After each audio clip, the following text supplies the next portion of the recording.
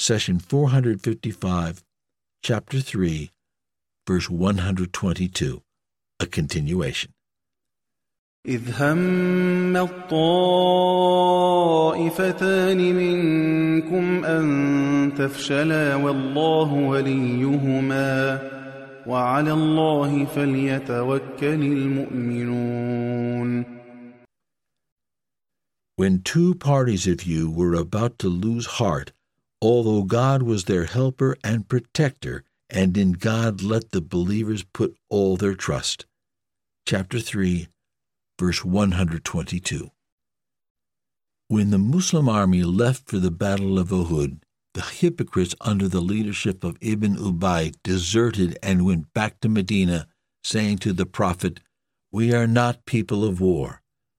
The army was now a pure Muslim army with no hypocrites or disbelievers in their ranks. In fact, the Battle of Uhud was a purification test for the believers because they and their descendants will carry the message of Islam to the entire world till the Day of Judgment. Only those with firm hearts, strong spirits, and the ability to resist worldly temptations can be entrusted with such a mission. So today, we look at some of the heroes of Uhud. During the battle, our beloved Muhammad was dripping with blood after his front teeth were broken and 2 links of his helmet injured his cheek. A rumor spread that the messenger of God was killed. Our tired and injured prophet needed Talab bin Ubayd's help to climb atop one of Mount Uhud's rocks. He, peace be upon him, scanned the faces of the companions and could not find Sa'd bin al-Rabi. He said, "Who can go and find out where Sa'd bin Rabi is? Is he alive or is he martyred?" A man from the Ansar narrates, "I went to search for Sa'd and found him badly injured, clinging to a faint spark of life. He had over 70 wounds from spear stabs, sword strikes, and arrow shots. I said to him, 'O Sa'd, the messenger of God is worried about you.' He replied, 'I am surely among the dead. Give the messenger my salam and tell him that Sa'd ibn al-Rabi prays, may Allah reward you with the best that he rewards a prophet for his people.' Sa'd continued, 'And give my people greetings and tell them you have no excuse before Allah if your prophet is harmed while your eyes can still blink.' Then he passed away." Sa'd bin al-Rabi could no longer fight with his weapons, yet he chose to fight with his words till that last breath. They resonated and became a legend in the ears of Muslims. "You have no excuse before Allah if your prophet is harmed while your eyes can still blink." The enemies of Islam pierced Sa'd's body, but they could not even scratch his spirit as they brought him closer to meet his Lord in paradise. Such strength is a goal that every believer should aspire to attain. We also find heroes whom the Quran excused from participating in the battle plead to volunteer. Amr bin al-Jamu was lame and walked with a pronounced limb. God says in the 61st verse of chapter 24, "There is no blame upon the blind, nor any blame upon the lame, nor any blame upon the sick."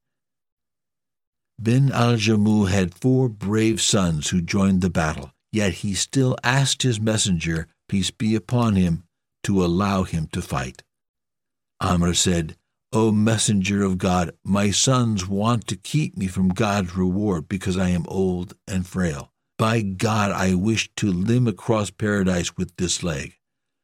Our beloved Muhammad replied, "As for your condition, God has excused you, so jihad is not incumbent on you." Then he turned towards Amr's son and said, "Let him join. Perhaps God would grant him martyrdom." And here is another believer who said, "O messenger of God, my son was martyred in Badr. I saw him in my dream saying, 'Dear father, come and join us.' I asked for your permission to fight." And so it was until he attained martyrdom. The magnificence of faith is also evident in Hudhafa ibn al-Yaman's thoughtlessness. His father was an old Muslim man who spent most of his time at home. On the day of Uhud, he grabbed his sword and joined the battle, hoping for God to grant him martyrdom in his old age.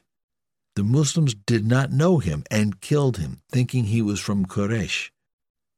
Hudayfa said, "He is my father." And they said, "By God, we did not know him." Hudayfa replied, "God will forgive you, for he is the most merciful." Prophet Muhammad came to Hudayfa to pay the blood money due for his father's wrongful death. Hudayfa said, "I give it as charity to the Muslim poor." These events took place in the Uhud to show us how adversity brought the best out of the believers and strengthened them to carry the word of God to all corners of the earth.